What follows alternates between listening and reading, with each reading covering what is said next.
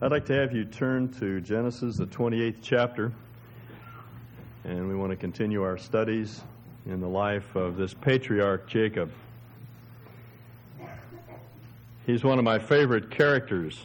I think he's easy for most men to identify with. He's a man who found it very difficult to trust God. He had a great heart, and he wanted all the right things. He wanted to be in the mainstream of God's purposes for his chosen line, but he was a schemer, and the kind of man who was very capable and adequate, and it was hard for him to believe that he needed God to get things done. To the end of his days, he struggled with this concept of believing God and trusting Him and resting in His adequacy. The writer of Hebrews says that at the end of his life, when he was pronouncing the blessing on his sons, he did so leaning upon his staff. And I suppose the point of that is that when Jacob was dying, he quit trying. He started trusting. It took him his whole life to learn how to trust God. But he was a man whom God loved dearly. Scripture tells us that God loved Jacob.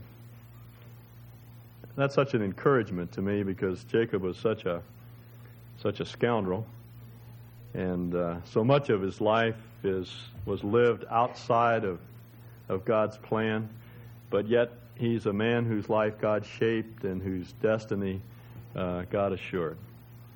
And we want to look at one incident in his life this morning from chapter 28. Let's begin reading with the last verse of chapter 27 because it sets the stage for chapter 28.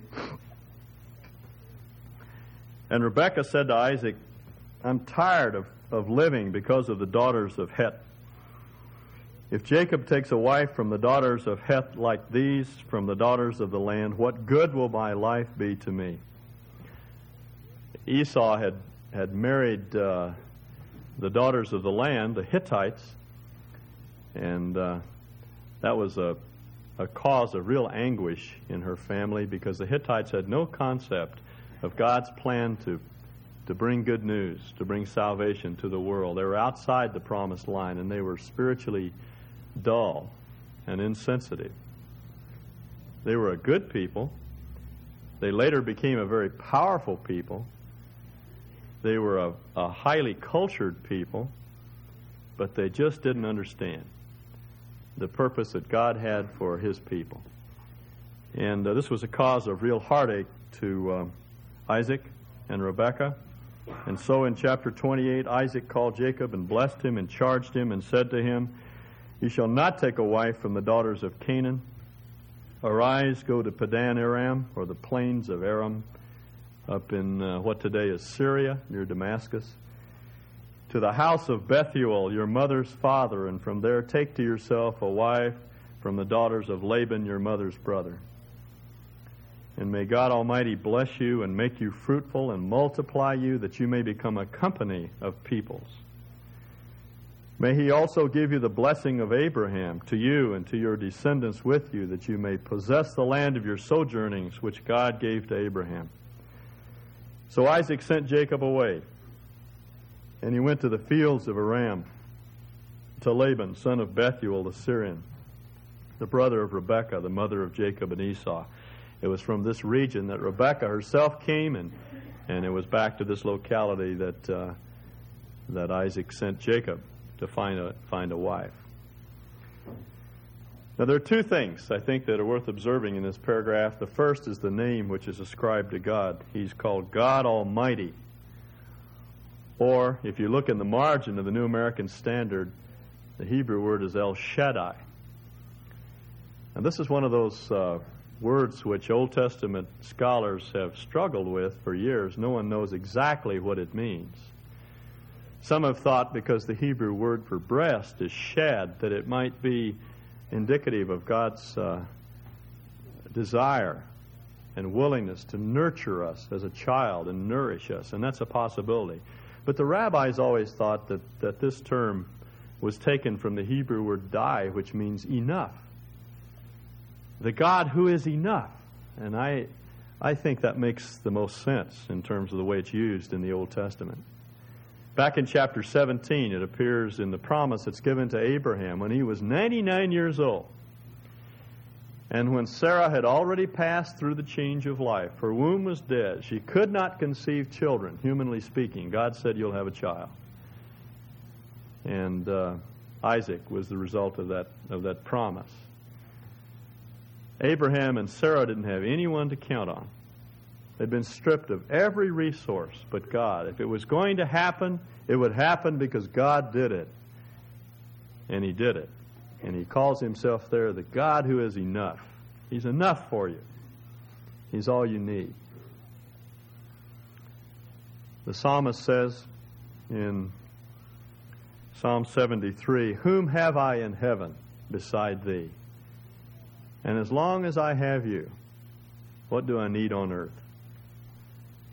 Now that's what God wants to teach Jacob, because Jacob was in very dire straits at this point in his life. He had just left his home. Jacob, he was from a good home. There was quite a bit of strife with his brother, but his mother loved him, and his father was powerful and wealthy, and there was security there. And now he'd been driven out of that home. He couldn't go back because he knew Esau would kill him if he did. And he didn't know what lay before. He'd never been to Aram before, and there were just enormous uncertainties about going up to Aram. And he was living in a land where his life was in jeopardy every moment. The merchants of that period never traveled through unarmed. They were always accompanied by mercenaries. There was a special group of warriors who accompanied merchants because of bandits and the danger of traveling on the roads in that part of the country. There's a story from Egypt called the story of Senui, who was an Egyptian nobleman who traveled through this area just about the time that Jacob did. The dates are almost identical. And he describes the land just as it's described in the Bible as a land flowing with milk and honey. He even uses that term because that was a very common idiom for describing a fruitful land. But he also describes it as a place where there are giants, and he even encountered one of them. He calls a Rapha man. That's the equivalent of the Rephaim in the Old Testament. And through an ordeal by combat, he defeats this man, almost loses his life, but he describes it as a very dangerous place to live. And now this is where Jacob has to venture, and he needs to know that God is enough. He can't depend on his family. He can't depend on his wealth. He can't depend on his resources. God's enough.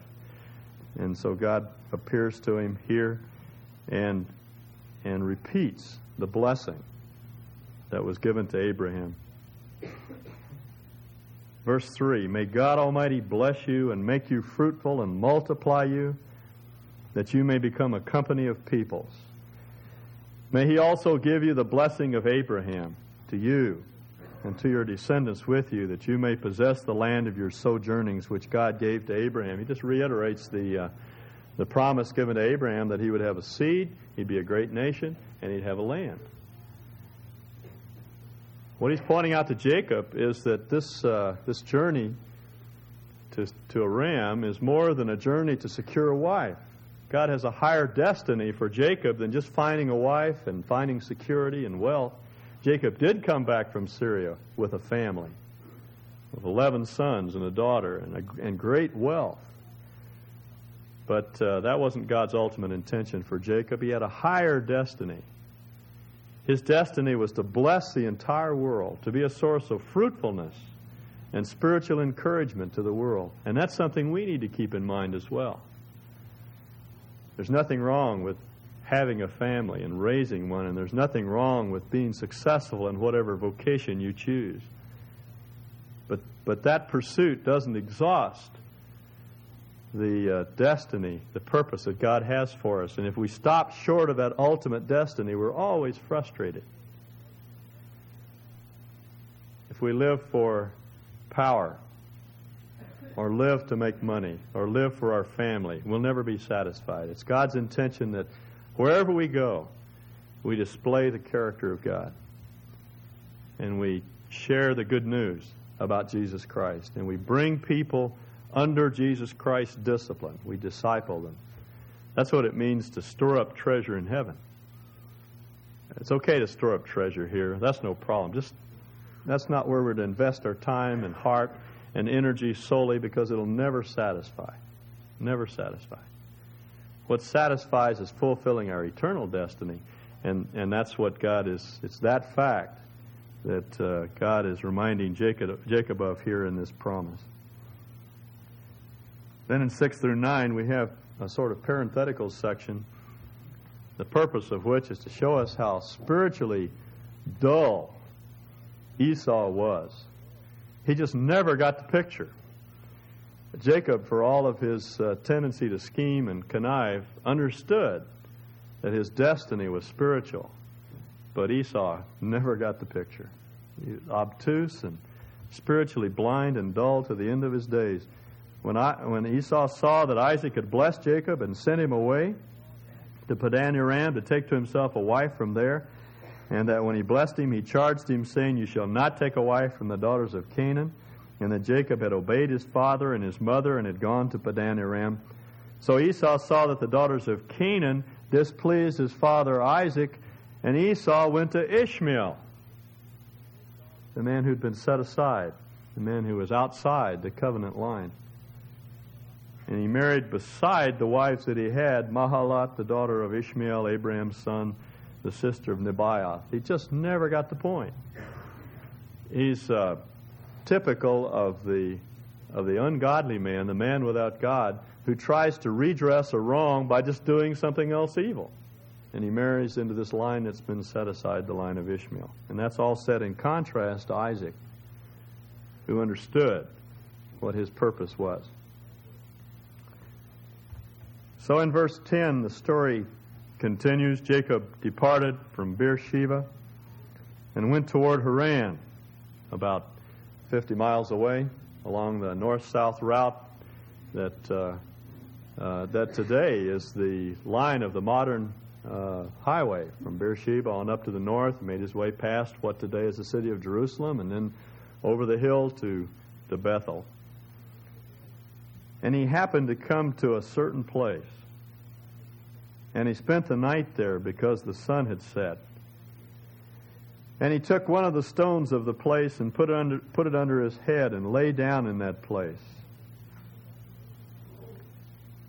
Now the author here is laboring to try to get across the point that there was nothing very special about this place. Later, this was the location of the city of Bethel. At this time, it was called the city of Luz, and archaeologists digging there tell us that in Jacob's day it was a pile of ruin. The city of Luz had been shaken down by an earthquake, and there was nothing but a pile of rocks there. Nothing special about the place. No one living there. Deserted, lonely, windswept portion of the land. And Jacob just happened to come there because the sun went down and he needed a place to stay. And so he leaned up against a rock. It's not, he didn't use a rock as a pillow. No one with any sense would do that. He propped himself up against a rock, put his back against it because he could best protect himself in that way. And he probably laid out his weapons so that if someone assaulted him in the night, he'd be able to spring to his defense. So he fell into an uneasy sleep, and in the middle of the night, he had a dream, which was a revelation, in verse 12. And he had a dream, and behold, a ladder was set on the earth with its top reaching to heaven. And behold, the angels of God were ascending and descending on it. Now, I can remember in my Sunday school days pictures of Jacob asleep on a rock with a ladder with rungs on it reaching up into heaven. But that's not what Jacob saw. As far as we know, they didn't even have ladders like that back in those days. At least none have survived. And the word that's used here is not the word for a ladder. It's a word for a stone ramp. Now let me tell you what Jacob saw, and let me tell you why it's so significant. What Jacob saw was a ziggurat, one of these things that looks like a pyramid, a sort of terraced pyramid with a temple on the top and a stone ramp that led up to the top. Now, in those days, all the pagan people of that time, that is, those outside the line of Israel, those who were idolatrous and worshipped other gods, believed that the gods came down of heaven only as far as the top of these ziggurats. They never touched the earth. They came as far as the little house, they called it, that was on the top of the ziggurat. Now, in those days, they thought that God appeared to men on the top of mountains, and when they migrated down out of the mountains into the Tigris-Euphrates Valley, here's this great plain, and there weren't any mountains, so they built them. They built artificial mountains. That's what ziggurats were.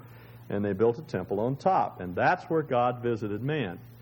And the priests would make their way up the stairway, and they would receive their so-called revelation from God, and then they would come back down and they would tell the people. But God never came down to earth. He only visited the little house in the top. That's a long way to the top of those pyramids. When I was in Mexico City about, 10 or 12 years ago, and we were looking at the temples of the sun outside of Mexico City, and the crazy guy that was with me bet he could race me to the top of one of those things. And Mexico City is about a mile high, and I made it about halfway up, and I thought I was going to have a coronary. It's a long way up there, and those steps are steep. That's hard work to get to the top. But that's what you had to do if you wanted to visit with God. Now, what Jacob saw, and I want you to understand, you see, God wants to communicate. And He comes right down on our level, and He speaks in terms and symbols that we understand. And so He used a term that Jacob would understand, because this was the way God was worshipped in those days by the pagan nations. What Jacob saw was a ziggurat with a temple on top and angels coming up and down the stairs, but God wasn't up in the temple. He was standing right by Jacob's head. And that's the point of verse 13. And behold, the Lord stood beside him, not above it. If you look in the margin says beside him. And that's clearly the intent of the words. God was there with Jacob. He wasn't on the top of that hill. You see, the ancient pagans thought that God could not have anything to do with men. And what God is trying to tell Jacob is that despite Jacob's trickery and his tendency to scheme and time and again, Jacob failed to be what God intended him to be. God was present. He was right there with Jacob. He was on the spot in this so-called God-forsaken place. God was there, right there with Jacob. Jacob didn't need to go up on top of the hill to meet God. God was there with him. And behold, the Lord stood beside him and said, I am the Lord, the God of your father Abraham and the God of Isaac. The land on which you lie, I will give it to you and to your descendants. Your descendants shall also be like the dust of the earth, and you shall spread out to the west and to the east and to the north and to the south. And in you and in your descendants shall all the families of the earth be blessed. And behold, I am with you, and will keep you wherever you go, and will bring you back to this land, for I will not leave you until I have done what I have promised. Now he states again the promise that was given to Abraham. Here it doesn't come through Isaac, but directly through God, that he would make of him a great nation, and he would give him the land of Canaan, and he would fulfill through his line his plan to bring salvation to the earth. That through Jacob, God would bless the entire world. The good news about God, that God loves and cares, that He knows, that He's done something about our sin and our rebellion and our powerlessness. That good news is going to come through Jacob's line, and that's promised to Jacob. And furthermore, he says, I'm with you. I'll always be with you. Then Jacob awoke from his sleep and said, surely the Lord is in this place. And I didn't know it. And he was afraid. And he said, how awesome is this place? This is the house of God. This is the gate of heaven. This is where you have access to God. The doors to heaven are here. This is God's house. This is where He lives. So Jacob rose early in the morning and took the stone that he had put under his head and set it up as a pillar and poured oil on its top, and he called the name of that place Bethel, or the house of God. The word for house in Hebrew is Beit. El is the short form of Elohim. It's Bethel, the house of God. However, previously the name of the city had been Luz. Then Jacob made a vow, saying, "If God will indeed be with me, and will keep me on this journey that I take, and will give me food to eat and garments to wear, and I return to my father's house in safety, and the Lord is truly my God, then this stone which I have set up as a pillar will be God's house. And of all that thou dost give me, I will surely give a tenth to thee." Now, the nation of Israel didn't fully understand what God revealed to Jacob, because they made Bethel, the site, a holy place. And this was a place that came down in Israel's history as both a place where they worshiped God and later on where they worshiped idols. That was the place where Jeroboam set up his gold calves and where he induced the northern kingdom to fall into idolatry. And later on, Amos, in describing this place, says, "Don't go up to Bethel to seek God. Just seek Him where you are." They missed the point. The point wasn't that this place and this place alone was the house of God. Jacob saw clearly that wherever he was the house of God. He named this location Bethel, the house of God, because that's where God revealed Himself to him, and he first learned this principle. But he also understands that God will be with him. He uses that phrase wherever he goes. Now, hard times were ahead for Jacob. He went off to Haran, and he met his match in Haran. Rebekah's brother Laban was a bigger con man than Jacob was, and he out-tricked him and out-schemed him and out-maneuvered him and just made a fool of Jacob over and over again. And Jacob himself resorted to magic because Laban was an occultist, and Jacob veered away at times from God's course for him, but God was with him, and He brought him back from Haran, a wealthy man with a family, and He brought him back to Bethel. If you turn to chapter 35, verse 1, then God said to Jacob, "Arise, go up to Bethel, and live there. Make an altar there to God, who appeared to you when you fled from your brother Esau." So Jacob said to his household who were with him, "Put away the foreign gods which are among you, and purify yourselves, and change your garments," because they had picked up idol worship while they were in Haran. "And let us arise and go to Bethel, and I'll make an altar there to the God who answers me." And he uses a Hebrew mood that signifies something that's going on all the time. This is the God who keeps on answering me in the day of my distress, and has been with me wherever I have gone. So Jacob understood that everywhere he went was the house of God. There was no special place where God revealed Himself. There was no special place where God was available to help. God was always available to help. One of the marks of maturity, I think, in all of us is when we come to the place that we recognize that God is in everything. He's in every place. He's in every circumstance. And we learn, as the psalmist puts us, that the nearness of God is my good. We tend to draw our security from our family, our home, our place of business, our automobiles, our schools, our wealth, our educational background, our personality, our physical strength. And we forget that God and God alone is enough. And it's the nearness of God that is our good. That's what counts, is recognizing the presence of God in everything.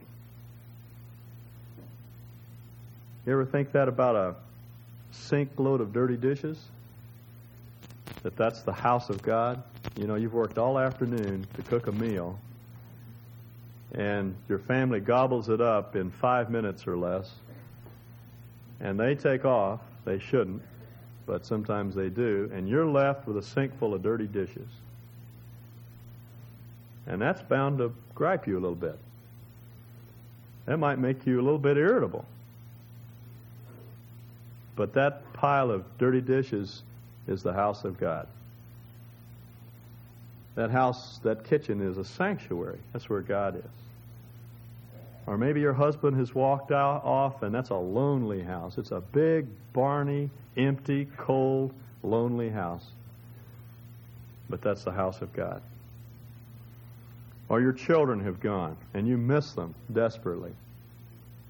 That house is the house of God. Or your office is a place where God's name is profaned, and nobody ever gives God the time of day. They couldn't care less. And everybody's thinking is secular and natural, but that's God's house. And that's what we need to see.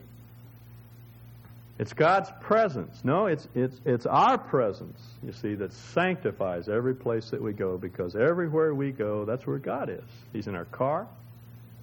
He's in our house. He's in our office. He's in our schoolroom. He's in every circumstance of life. That's Bethel. That's the house of God.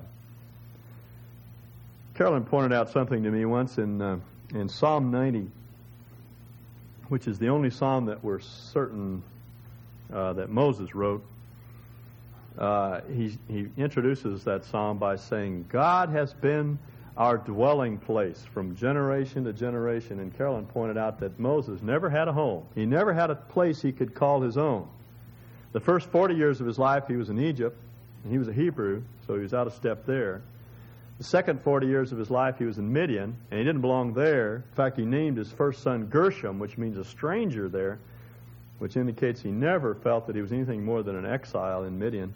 And the final 40 years of his life, he lived to be 120, was in the wilderness, and he certainly was never at home there. He never set foot in the land that he could call home.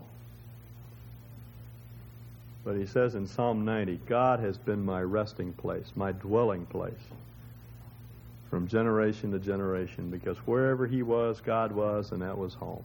That was the house of God. Have we learned that? That's a hard one to learn, because some things don't look like they're the house of God. And some circumstances don't seem to be the house of God. Hank Keller was telling me last week that he was trying to get home from Southern California. And with the United Airlines flight, you never know what's going to happen. And he had scheduled some dogleg course to get here.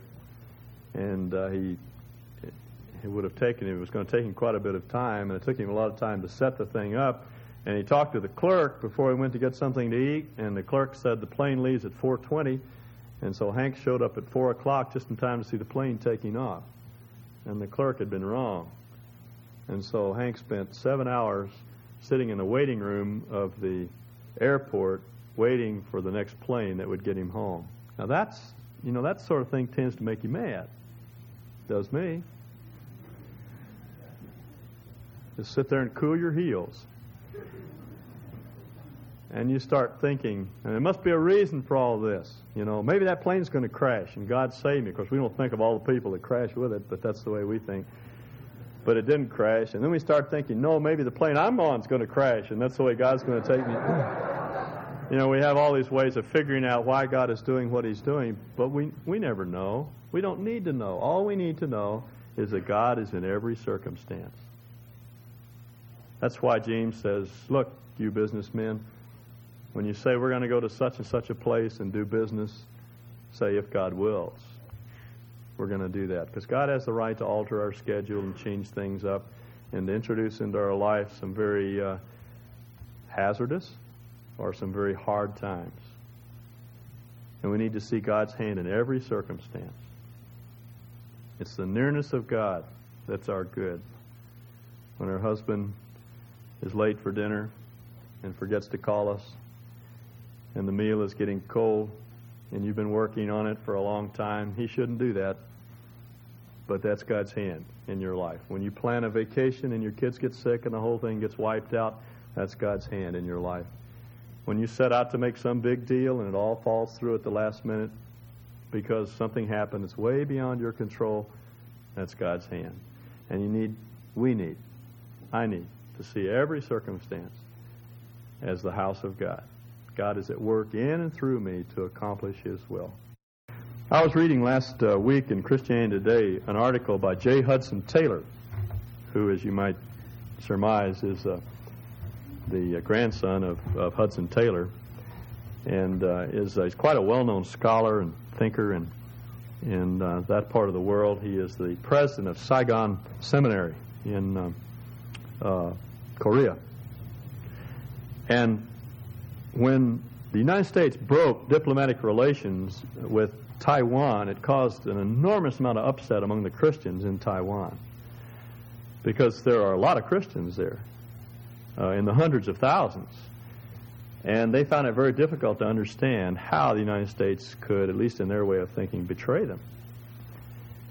And so they wrote, a number of them wrote to Dr. Taylor, and he reminded them of a psalm that he and other children of missionary parents had sung when they were being taken off to concentration camps in the Second World War. It's Psalm 46. And it goes like this: God is our refuge and strength. He's always available to help. He's not off there on the mountain. He's not even right here alongside. We know from the New Testament revelation of our relationship to Him that He's right here. So He's always present to help. So every place we go is the house of God. Every circumstance is an occasion for God to work. Therefore, we will not fear, though the earth changes and the mountains slide into the sea.